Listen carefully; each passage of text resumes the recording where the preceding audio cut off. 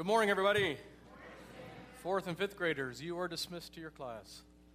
For the rest of us, we are going to begin a brand new series entitled The Rabbi, and in it, I do want for there to be several moments, I'm hoping, my prayer is for us to have a better understanding of Jesus and how he would have even been viewed in the first century in his context and in his culture. So I've got some history things behind a lot of this message, and also just kind of, my prayers are there just moments where passages that you've read a lot go, oh, that's why. Those sort of moments is what I'm praying for. But as we begin, I need you to use your imagination to really understand Matthew. I need you for just a moment to picture in your mind, to imagine, if you will, what it's like to be disliked by just about everyone around you. Now, this will be easier for some of you than others, but imagine for a moment that nobody around you really cares for you. Picture in your mind what life would have been like everywhere you go, people know who you are. It's not like they don't know. They know who you are, and because of what you did for a living, not many people like you. Now, it isn't so much that you're morally reprehensible, although that probably is a part of the equation, but you're kind of viewed in some way as even a traitor to your own people. Now, this might be the feeling maybe someone who's committed a crime that became very public. It got on the evening news. Their face was plastered all over the place. And so everywhere they went in the community, people knew who they were. I mean, even if you didn't know them, when you saw their face, you went, oh, that's that guy who did this. And so you immediately have an opinion or assessment about them. And in society, you were ostracized or you were looked down upon, that people wouldn't let their kids play with your kids. They would at best ignore you if they saw you in public spaces, or at worst, they'd make little comments under their breath to make you feel small. If you ever try to volunteer for something like in a school setting, they would let you know, no thank you, we don't need your help in this situation. And so in the end, because nobody really cares for you, you end up hanging out with the only group of people who seem to accept you, which are the other morally bankrupt, socially misfit, ostracized untouchables of society. And so you hung out with those kind of people. In fact, those kind of people had a name. The holy people would call them hamartolos, which meant the sinners, the hamartolos. And that's the only people you could hang out with. Now, you had then to be, well, if everyone thinks about you like this because of your job, why don't you just switch jobs? Here's what you need to know about the first century, especially in the area of Palestine. You didn't get to just pick your career. Like, you did what the family did by way of trade, and that just got passed on from generation to generation. And if something went wrong and that didn't work out because of scandal or economy, it wasn't like you just applied at a new job and could get a new profession or a new career. Sometimes you ended up having to take the job that nobody else wanted to take because of the ramifications by way of society in doing so. And yet you've got a family, you need to take care of them, and so you end up kind of being that in society. Even though you can now provide for your family, you're now viewed as the scum of society. So after a while, you begin to play that part. I mean, why not? If everyone already thinks of me like this and treats me like this, then screw them. I'm going to do what I want. I'm going to do what's best for me. And so the next thing you know, you start cheating a little bit or swindling or stealing. You begin to take advantage of other people, manipulating their circumstances, because after all, you don't care about them because they don't seem to care about you and how they think about you. And then this is your setting. Picture, this is your life, day after day after day. It doesn't seem like there's any hope. This is just the way it is. This is sort of the lot that's been handed to me. And then one day, perhaps the most famous rabbi, and I mean really famous, like stories about this rabbi, they're circulating everywhere. That one day he walks by your office, which happens to be a tax collector's booth, and he looks right at you and says, I want you to follow me. A holy man, like a teacher of Torah, at least by reputation, a miracle worker, a righteous man, he looks right at you, the scum of the earth, and says, I want you to follow me. Now, imagine, if you would, the shock and surprise. You would imagine that he would be, and Jesus saying, yes, you. I'm talking to you. I want you to follow me. I want you to be one of my disciples. I'm going to give you a new life. In fact, here's what I'd like. I'd like you to invite all of your friends together, and let's have dinner at your house. To which, my friends. Yes, your friends. You mean the kind of people I hang out with that are nothing like you. Yes, they're the ones. We're going to eat dinner together. All the sinners and outcasts. Invite them all. And from that moment, your entire life changes.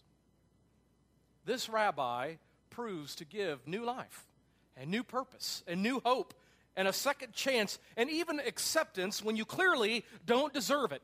And after 3 years of hanging out with this rabbi and following as a disciple of this rabbi, you have become absolutely convinced without a shadow of a doubt that based on everything that you've seen, everything that you've heard, that this isn't just some rabbi, this is the Messiah. This is the Son of the living God. And he picked you, a dirty, filthy, looked down upon traitor of the Jewish people, a Roman tax collector. And if you can imagine that, then you can imagine what it's like to be Matthew. Because when Matthew writes his gospel, this is the story which he finds himself in. Nobody likes Matthew. And one day Jesus says, I'm choosing you to come follow after me. And after encountering Jesus and seeing everything that he saw, he now has one goal and ambition, and that's to convince all of his friends, whichever ones he has left, and all of his family, and even his fellow Jews, that this Rabboni Yeshua, which is how he would have been referred to. Rabbi, Jesus is his English name, Yeshua is his Hebrew. Rabboni Yeshua was the Mashiach, the Messiah, the Son of the everlasting God. And so Matthew will sit down with pen in hand and parchment, and he will tell his story. And he will write it out. What he knows, what he saw, what he experienced it, and he tells it using his own words from his own culture and his own understandings. Think about Matthew sort of like a witness in court who's testifying to all the things that would point to this Jesus. He's trying to convince a Jewish jury. He'll even use Old Testament prophets if he needs to as points of evidence to show that this Jesus of Nazareth, the son of Mary and Joseph, the one that Pilate crucified on the cross, the one that God brought back from the dead, is the Messiah. And so 2,000 years later for us today, in 2013 at the Living Stones Church, when we pick up our Bibles, there's two major parts of the Bible. You've got an Old Testament and a New Testament. The very first book of the New Testament, it's called a gospel, which means good news, is the Gospel of Matthew. That what you hold in your hands and when you begin reading is the story of this man who nobody likes, who one day encountered Jesus and it changed everything, and he leaves absolutely convinced that this rabbi isn't some ordinary rabbi. This is the Messiah, the Son of God. This is the story of the rabbi. Now, let me give you a little bit of historical background, if I could, because I think our story, sometimes we tend to get all ethereal with our Bible, and it really does come from real time and a real place. It has a real culture with real language, and all of that matters. And I want for us in this series for Jesus to come alive in such a way where he's not just some abstract, ethereal concept, but rather, no, he's a real man that lived at a real point of time with a real family and a real culture and a real perspective. And here's what you need to know. When Jesus began his public ministry, he was viewed as a rabbi, as a teacher of the law. In fact, very few ever got to really see him as the Son of God. Most people viewed him as just another teacher, another rabbi, right? Only the demons recognized, oh my goodness, this is the Son of God. What do you want with us? Everybody else saw, here's a man who seems to be a rabbi, a teacher of the law. And what rabbis did is they often found themselves in synagogues. In fact, what's interesting is even in our day and age, like even on the south side of South Bend, we got a very large Jewish community that's all around us. In fact, the back of our parking lot here, the fence line, if you just jump over the fence line, you know where you're at? You're at a synagogue.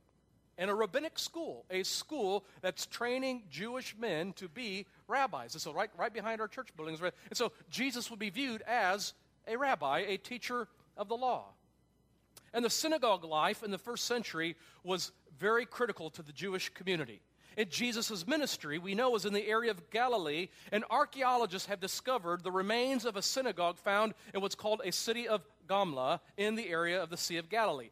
The history behind it, there's the picture of the ruins. This used to be a synagogue. A group of Jews that were coming back from the exile in about 150 BC founded the city of Gamla, and so it's got a large, steep mountain, and homes were built on top of one another. So what happens is the roof of one house would be the front yard of the other house. That's how they kind of stacked it together, and they built a synagogue. It's one of the oldest discovered in Israel, and the synagogue, like most synagogues, become the community center, the courthouse, the school, and the common gathering place. It would go on to become a religious center, providing a place to pray and study, and it's most likely that Gamla Synagogue was one of the synagogues that Jesus actually taught in, which I don't know why that's so fascinating to me, but I love to see those ruins and think, oh my goodness, this is like Jesus actually was there. Like in Matthew chapter 4, verse 23, it says this, Jesus went through Galilee, teaching in their synagogues, proclaiming the good news of the kingdom, and healing every disease and sickness among the people. So that's, you see, Jesus' ministry is in the synagogues. Now, another fact that you need to know, here's another background, hang with me for a little bit here, background in terms of Jesus' day and age when he taught as a rabbi, it was very diverse by way of thought. Like there are lots of people. It's sort of like today where we have different political philosophies and different parties. That's the way it was for the Jewish community in the first century. There was lots of different thought. And it was, in fact, it was where Jesus was performing his ministry was the hotbed of political rebellion for a political movement known as the Zealots. I don't know if you ever heard of the Zealots. But just like we have different political philosophies today, in our democracy, we got liberals, and we got conservatives, we got Republicans and Democrats and libertarians and green parties. The Jews had a lot of their own different political movements, and they were always posting their political philosophies on their Facebook wall, and they were having friends defriend them, and that was happening all the time back then. It annoyed their friends. But the Zealots were a group of fiery, independent Jews who sought to overthrow Rome. Like if you were a zealot, you hated anything that was Roman. You didn't want to speak their language. You didn't have anything to do with their culture. You were Jewish. And you know who the dominating force was in the day? It was the Romans and Caesar. And you longed for the day when you were free from Rome's rule. Like that's what you desired. And you would even resort to terrorism and violence if necessary. And so what you see is Jesus in the midst of this diversity, in this hotbed, even his own disciples, look at this. In his own group, 12 that gets together, his apostles, Matthew chapter 10, verses 2 and 4 says this. These are the names of the 12 apostles. First, there was Simon, who's called Peter, and his brother Andrew, and James, who is the son of Zebedee, and his brother John, Philip and Bartholomew, Thomas and Matthew, the tax collector, who's the gospel we're reading, James, son of Alphaeus, and Thaddeus. And then it's also Simon the Zealot, and Judas Iscariot, who betrayed him. So in the same group of men, Jesus has Simon, who is a zealot, and he's got Matthew, who's a Roman tax collector. Could you imagine how much they did not like one another? I mean, you're talking about friction from the very beginning, and yet around Jesus, he's able to do something with them. Zealots are very much like modern-day Palestinians who believe it's their moral responsibility to overthrow the government, even using violence and terrorism as methods to reach their goal. And they look forward. Here's the Zealots' belief that someday the Messiah is going to show up, and when he does, the Jews will finally be free from Rome. We will finally have our independence. We'll finally have military power and freedom. You know what their war cry was? Hosanna. Hosanna was the big war cry of the Zealots. You know what their physical symbol was? Kind of like the donkey or the elephant for our. You know what their political party symbol is? The palm branch. So Hosanna was their battle cry, and the palm branch was their political symbol. Do you remember when Jesus enters into Jerusalem at the end of his ministry before he's crucified? Remember that scene, what happens? This is what it says in Matthew 21, verses 8 11. A very large crowd spread their cloaks on the road, while others cut branches from the trees and spread them on the road. The crowds that went ahead of him and those that followed shouted, Hosanna to the Son of David. Blessed is he who comes in the name of the Lord. Hosanna in the highest heaven. When Jesus entered the Jerusalem, the whole city was stirred and asked, who is this? And the crowds answered, this is Jesus, the prophet from Nazareth in Galilee. See, this was a zealot movement. See, when Jesus enters in Jerusalem, the zealots think, this is it. He's finally going into Jerusalem, and he's going to overthrow the Romans, and we're going to start war right here and now. This is their perspective. They picture Jesus with an earthly movement of finally, let's be done with the Romans and start a war. And the side note is, we get this in the Gospel of Luke, but when Jesus sees this scene, he weeps, and he says this in Luke 19, verse 42. If you, even you, had only known on this day what would bring you peace, but now it's hidden from your eyes. The days are going to come when your enemies will build an embankment against you and encircle you and hem you in on every side. They're going to dash you to the ground, you and the children within your walls. They will not leave one stone on another because you did not recognize the time of God's coming to you, which happens in 66 AD. So this is the setting in Jesus' ministry. I mean, it's very diverse. And yet the synagogue would be the place where Jesus would most likely perform his teachings. And in the synagogue, their church services kind of look like this. You would give blessings to God, and you would sing praises to God. You would recite the Shema, which is in Deuteronomy chapter 6, verse 4, the great Shema. Every time Jesus entered the synagogue, you would have a moment where they would say this, Shema Yisrael Adonai Elohim Adonai Echad, which means the Lord our God, the Lord is one. And then someone would read from the scriptures and then give a short sermon afterwards. In fact, in the Gospel of Luke, we have this story where Jesus goes into the synagogue and he reads from Isaiah about, it's a messianic text where when the Messiah comes, it's going to look like this. And then Jesus closes up the scroll and he says, the shortest sermon ever, he says, today the scripture is fulfilled in your midst. To which everybody listening is thinking, say, what? Are you claiming to, what? And this is Jesus' ministry. As a rabbi, Jesus' message would be present among a lot of other competing ideas. So you got Jesus on one hand as a rabbi teaching, but his message would be greatly different than the Zealots, and it would be different than the Essenes, who were another Jewish movement. It would be different with those secular Jews who wanted to cooperate with Rome. They didn't know what to do with Jesus. And the Pharisees, who wanted to have strict adherence to the law, when they listened to Jesus' message, they didn't know what to do with it. And then on top of that, even the pagans who were all around them, who didn't quite buy into this one God concept, were miles away watching what the Jews would have considered pornographic plays.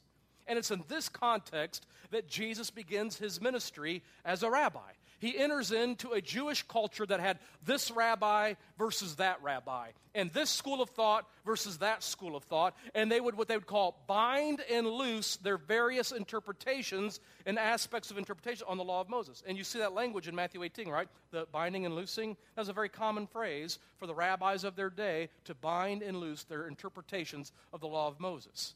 And so one rabbi would come along and say, hey, listen, if your donkey needs help on the Sabbath, then the needs of your donkey take precedence over the rules regarding doing no work. And yet right behind him would be another rabbi that would say, oh, no, nothing is more important than the Sabbath, not even your donkey. And so you can't help your donkey in that well until after the Sabbath. In these various doctrinal packages from the various schools of thought and rabbis, you know what they called them? They called them yokes. That's what they call these various doctrinal packages that each rabbi would teach. They called them in the end yokes. Do you remember in Matthew chapter 11, verse 28, when Jesus says, come to me, all you who are weary and tired and burdened, and I will give you rest? Take my yoke upon you and learn from me, for I am gentle and humble in heart, and you will find rest for your souls. For my yoke is easy, and my burden is light. See, Jesus is contrasting himself with other rabbis. See, all those other rabbis, they got to jump through hoops to please God in this way, and you got to do it like this, do it like that. And Jesus comes along and says, my yoke is easy, and my burden is light. For those of you who are exhausted trying to run the spiritual treadmill and get somewhere, take my yoke upon you, and you'll find rest. Now, most rabbis are average, run-of-the-mill rabbis. They're all over the place. But these average run-of-the-mill rabbis could only teach what other rabbis with real authority had already decided. They were not allowed to give new meaning to texts and teach it like that. They were limited to teaching what was considered orthodox within their community. But there were, every once in a while, a few rabbis who were considered to have real authority. They were very rare, and they didn't come along very often, but they were not looked upon as average run-of-the-mill rabbis. In fact, the Jews had a special word for them. They called them the smicha rabbis. Now, we're going to say this together because you're going to hear this word a lot. Smicha. You got to say like you got something in your throat, you got to spit up. I want you to spit on the person in front and say smicha with me. Ready to say it together. Smicha. Right? Smicha rabbis were not ordinary run-of-the-mill rabbis. Smicha rabbis, and what this word means is authority. Smicha rabbis were known to have the entire Old Testament committed to memory. Can you imagine? The entire Old Testament that was completely memorized. They were considered master storytellers who could weave stories into their interpretations and texts. And what Matthew wants us to know is that the man that he followed, Rabboni Yeshua, the man that you follow, Jesus, was not some run-of-the-mill average rabbi. He was a rabbi with smicha, with real authority.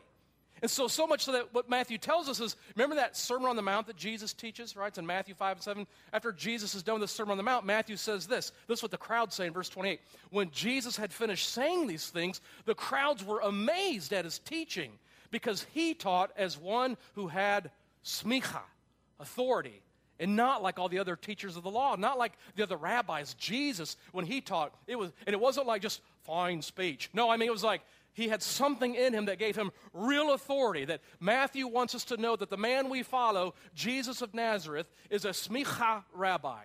And so when you watch Jesus, this is what he does. He interprets the scriptures. He gives it new meaning. And he'll do this often in the Sermon on the Mount. In Matthew chapter 5, he'll say things like this. You have heard that it was said to the people long ago, you shall not murder, and anyone who murders will be subject to judgment. But I tell you that anyone who is angry with... Do you see what Jesus just did there? See, he's exercising his smicha, his authority. I know that you've heard that this is what's been taught by all the other rabbis, but I say to you, this. And he does it over and over again. Matthew 5, verse 27, 28. I know that you've heard that it was said, you shall not commit adultery, but I tell you that anyone who looks at a woman lustfully has already committed adultery with her in his heart. Or he'll say in verse 31, it's been said, anyone who divorces his wife must give her a certificate of divorce. But I tell you, who does he think that he is to be able to say, I know this is what we've been teaching, but I'm saying to you, it's his smicha. It's his authority. Again, you've heard that it was said to the people long ago, verse 33, do not break your oath, but fulfill to the Lord the vows you have made. But I tell you, do not swear an oath at all, either by heaven, for it's God's throne. He'll say in verse 38, 39, I know you've heard that it was said, an eye for an eye and a tooth for a tooth, because that's what all the rabbis said, right? Well, did they take your eye? Yeah, take theirs too. They knock out your tooth, knock their tooth. I mean, that's what all the rabbis taught. And Jesus comes along and practicing his authority, he says, oh no. I tell you, do not resist an evil person. And if anyone slaps you on the right cheek, turn to them the other cheek as well. All the other rabbis, they're walking around, verse 43, saying, yeah, we're going to love our neighbor, but we're going to hate our enemies. And Jesus comes along and says, oh no, not if you're following me, not if you're wearing my yoke. For those who are followers of me, we're going to love our enemies and pray for people who persecute us. Say, what? See, this is Rabboni Yeshua has smiach, real authority. And just as a side note, we need to take this seriously. Like, my concern, especially in the American churches, we don't take any of this seriously. Like, our rabbi has very specific teachings and specific interpretations of the law that he expects those who are following after him to take seriously and apply it to our lives. So if we have an anger issue, Jesus talks about that. Like if we've got a lust issue, Jesus gives us instruction. If we have a marriage issue or we're lying and swearing, he has us deal with that. If we're always seeking revenge and retaliation on those who injure us or who we consider to be our enemies, we've got a very clear path from our rabbi on how we're supposed to respond, which I think includes not killing them, but he's the one that speaks with smicha. And it's amazing to me how many Christians kind of read Rabbi Jesus and immediately dismiss it as, well, that's not really applicable. I mean, it's just not practical. I mean, you can't really expect me to turn the other cheek if someone slaps me, right? I mean, come on. Well, it isn't very realistic, you know. I mean, really, we're going to love our enemies? What's that going to look like? Come on. Or that's not very pragmatic. I mean, everyone lies just a little. I mean, exaggerates just slightly on their taxes or turning in the construction bid, and if you don't, you're not going to be competitive and you're going to end up losing. And so, come on, Jesus. I mean, really? But I would say to us that Jesus' tallest order for us, calling for us, is not to be practical or realistic or pragmatic, but to be faithful. And that to trust in him, that when we live out his teachings in our life, it will actually lead to abundant life, even if we can't see it at the moment. And so I'd ask you, are you a disciple of Jesus or not? Are you a Christian or not? And what do we even think that means if it's not taking the teachings of our rabbi and living them out in our own life as his disciples? And it's amazing what I think Americans have done to dumb down this whole Christian thing to the point where non-Christians take a look at our lives and think, it's no different than my life. I don't see how you following Jesus makes any different than me not following Jesus. We look the exact same. This is where you could have a very important historical figure, Mahatma Gandhi, say that, maybe you've heard this famous quote, I like your Christ. I don't like your Christians. They look so unlike your Christ. Now, some of us might feel defensive in that. The other part might go, no, we get that. Gandhi's experience with Christianity in the British Empire, in both South Africa and in England and in India, let him know that you guys don't look anything like Jesus. I mean, in fact, Gandhi was most influenced by Jesus himself in his nonviolent philosophy of politics, which, by the way, did in the end free them from British oppression. So in terms of practical, realistic, or pragmatic, it does work. But he got it from Rabboni Yeshua, our Jesus. And of course, Jesus got in trouble all the time, didn't he? I mean, the other teachers of the law wanted to know, who do you think you are to teach with this sort of authority? Like, they were always coming to him, questioning his authority, or wanting some sign. In Matthew chapter 16, verse 1, they all come to, well, we want to see a sign from heaven to prove that you actually have this smicha authority. And Jesus is brilliant. He always, in good Jewish fashion, he always turns it around and asks them a question. Well, where do you get this authority? Well, let me ask you a question. Let's talk about John the Baptist. Where did his authority come from? We don't know. I don't know either. I mean, that's kind of what Jesus did. I mean, that's what kind of he moved in that. But here's what Jesus, as rabbi, he reveals the heart and intent of God. And if I could do this with you, I don't do this very often, but can I assign you homework for this week? Can I do that? Here's the homework assignment. Go home and read the Sermon on the Mount. It's just 3 chapters. It's Matthew chapter 5 to 7. Just 3. You've got 7 days to read 3 chapters, and I know you can do it, but I think it will help you. Because Jesus has a lot of things to say in the Gospels, but perhaps the most concentrated collection of his teachings and authoritative commentary, even all in the Old Testament, is found in these 3 chapters. And if I had to pick a part of the New Testament that's as close to being our constitution of the church or Christians as I could find, I would point you to Matthew 5 to 7. And I would tell you it is the most challenging by way of living it out than any portion of his teachings that I can find. I mean, it's real life. He talks about anger and lust and struggles in marriage, and the struggle to tell the truth and be honest, or the temptation to want to knock somebody's head off that's bullying you or giving you a hard time. It deals with religious practices like giving and praying and fasting. It talks about how you should view money. It deals with the problem of worrying. I mean, am I talking to anybody here? I mean, Jesus deals with this in just 3 chapters of time. It gives us instruction and warning on judging other people, and about seeking after God, and how to discern between a real faith and a false faith, and how to construct our spiritual house. It's real. So this week, read Matthew chapter 5 and chapter 7. And as you do, let me give you 2 filters. 2 things here. Number 1, know this. Jesus is trying to reclaim God's heart and intent because it got hijacked by all the religious teachers of his day. Like, Jesus will do this often. I know this is what you say and what you do, but you forget that what God originally intended from the beginning was this. That what Jesus does is he's trying to rescue God's heart. And what he meant in the Old Testament when he said this, because it got hijacked and turned around into some legalistic, oppressive religion. And Jesus is always coming, this is why in Matthew chapter 5, verse 20, unless your righteousness surpasses that of the Pharisees or the teachers of the law, you will certainly not enter the kingdom of heaven. Because the teachers of the law, they had all sorts of rules. Well, you better do this, and you got to behave like this, and you got to look like this. And it was all about the externals.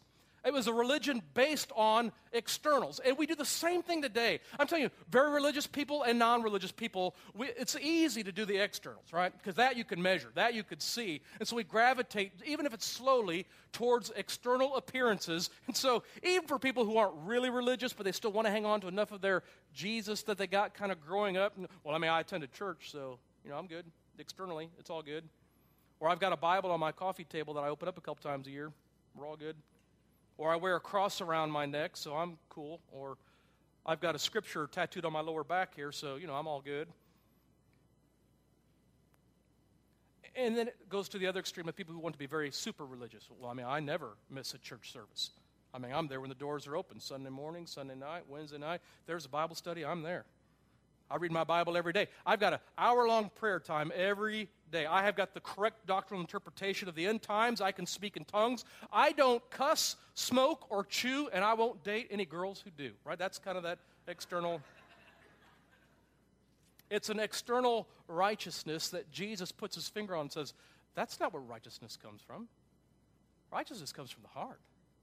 You could have all the externals right, but if it's not coming from the heart, then it doesn't matter. See, what Jesus knows is the externals don't matter. What matters is the heart. And when the heart is righteous, then it will affect the external. You'll get the externals right, but it's a righteousness that moves from the inside out. And that's why he'll say things on the Sermon on the Mount like this. You've heard that it was said, do not murder, but Jesus knows you can't get to murder until you pass through the heart of anger. So what does Jesus do? He puts his finger on the heart issue and says, deal with anger. So you can't get to murder without anger. He'll say, you've heard that it was said, don't commit adultery, but Jesus knows adultery is a heart issue of lust. So he puts his finger on the heart and says, deal with lust in your heart and you'll never get to adultery. You see what Jesus does? It's a heart issue that he's aware of. And so what he does in the Sermon on the Mount, he tries to rescue the heart and intent of God back to God. And if you're following after him as your rabbi, it's, no, let me give you the real interpretation of God's law. But the second thing I need you to notice in the Sermon on the Mount is that he's also trying to dismantle how the world really works, the present order, and to say, I'm going to give you a new way. And the world won't recognize it. In fact, it will be offended by it, and it will look crazy. But this is how the world works, but it won't be for you who are following me. We've got a new order. See, the world will live by an eye for an eye and hate your enemies. That's the order of the world. You bomb me, I'll bomb you. Jesus' solution is this. We're going to give the world what they've never seen before. Sacrificial love and suffering. Sacrificial love and suffering. In fact, Jesus himself will demonstrate this fully on the cross, right? He has every right to retaliate if he wants to, but he goes the full extent to show it is only love that will conquer the world. See, the world's already seen this, and it hasn't changed anything in millenniums. What the world's not seen is a group of people who will follow after me, who will live by a new order. The world is so caught up in the material things like food and clothes, but not with you. The world will greet those that greet them, and they'll love those that love them, but not with you. We're going to show the world a new order. We're going to love those who are our enemies. That will be what brings revolution to the earth. And this is what will demonstrate the heart and will of God. This is the message of our Smicha Rabbi Yeshua. What's interesting is Jesus will go on in his ministry to give his disciples his authority. And I want you to know, because when you walk out of here, I want you to know, you walk out of here with Jesus' authority. Because you have his name on you, and because his spirit dwells within you, you walk out of here with smicha, with his authority.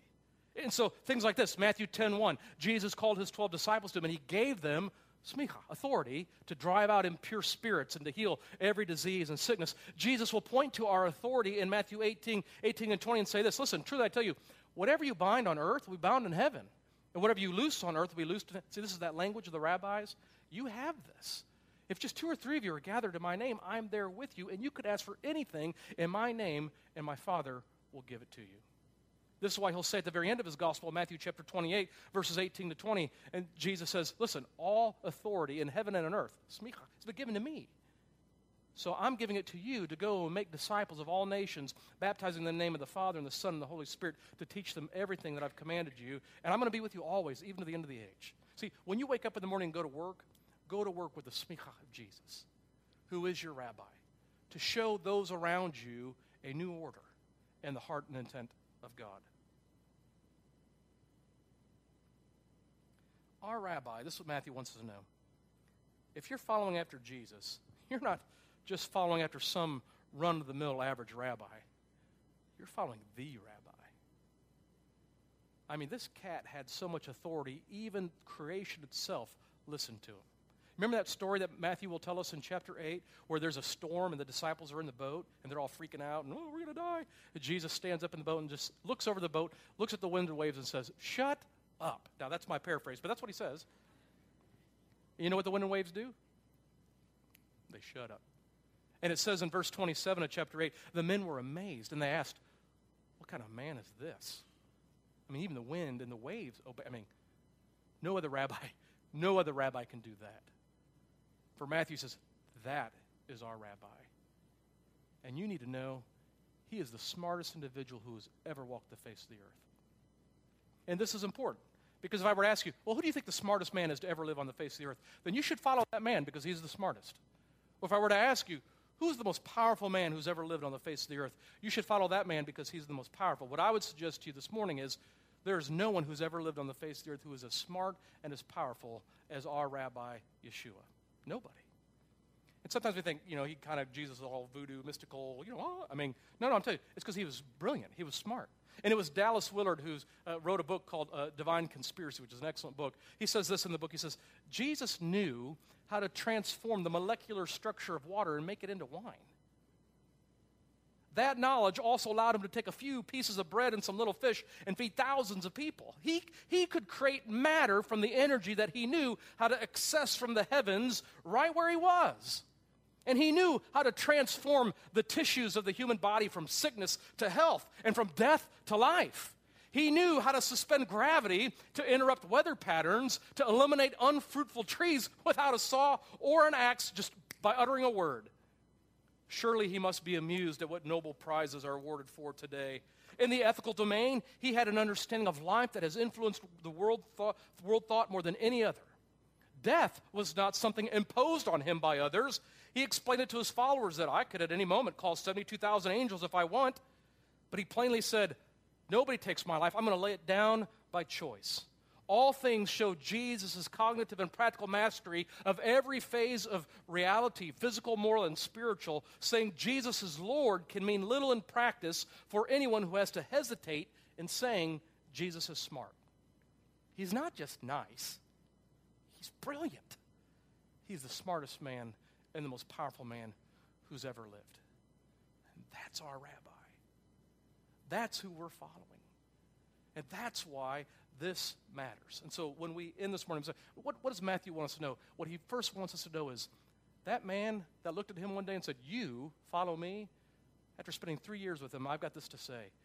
He's not some average run-of-the-mill rabbi. He is a rabbi with smicha, and like none other ever in the history of the world. And that's why you should follow him. And that's why we should follow him. This Jesus is Messiah. Let's stand, let's pray together. Father, would you open up our eyes to see Jesus clearly? We don't want to miss anything as to who he is. We want to see him with the full weight and capacity that we're able to bear, to recognize that your Son, that Jesus of Nazareth, is not just for us some teacher, but he is the teacher. And we want to commit our lives to him and to the things that he's taught us to do. And through that, the trust that will lead us to not only abundant life, but it will change the face of the earth. And so we ask for that, God. We are grateful for your grace that even where we have been, even at times in lowly places, Jesus looked at each of us and said, I'm going to pick you to follow after me. And so we follow after Rabboni Yeshua, your Son, in whose name we pray. Amen.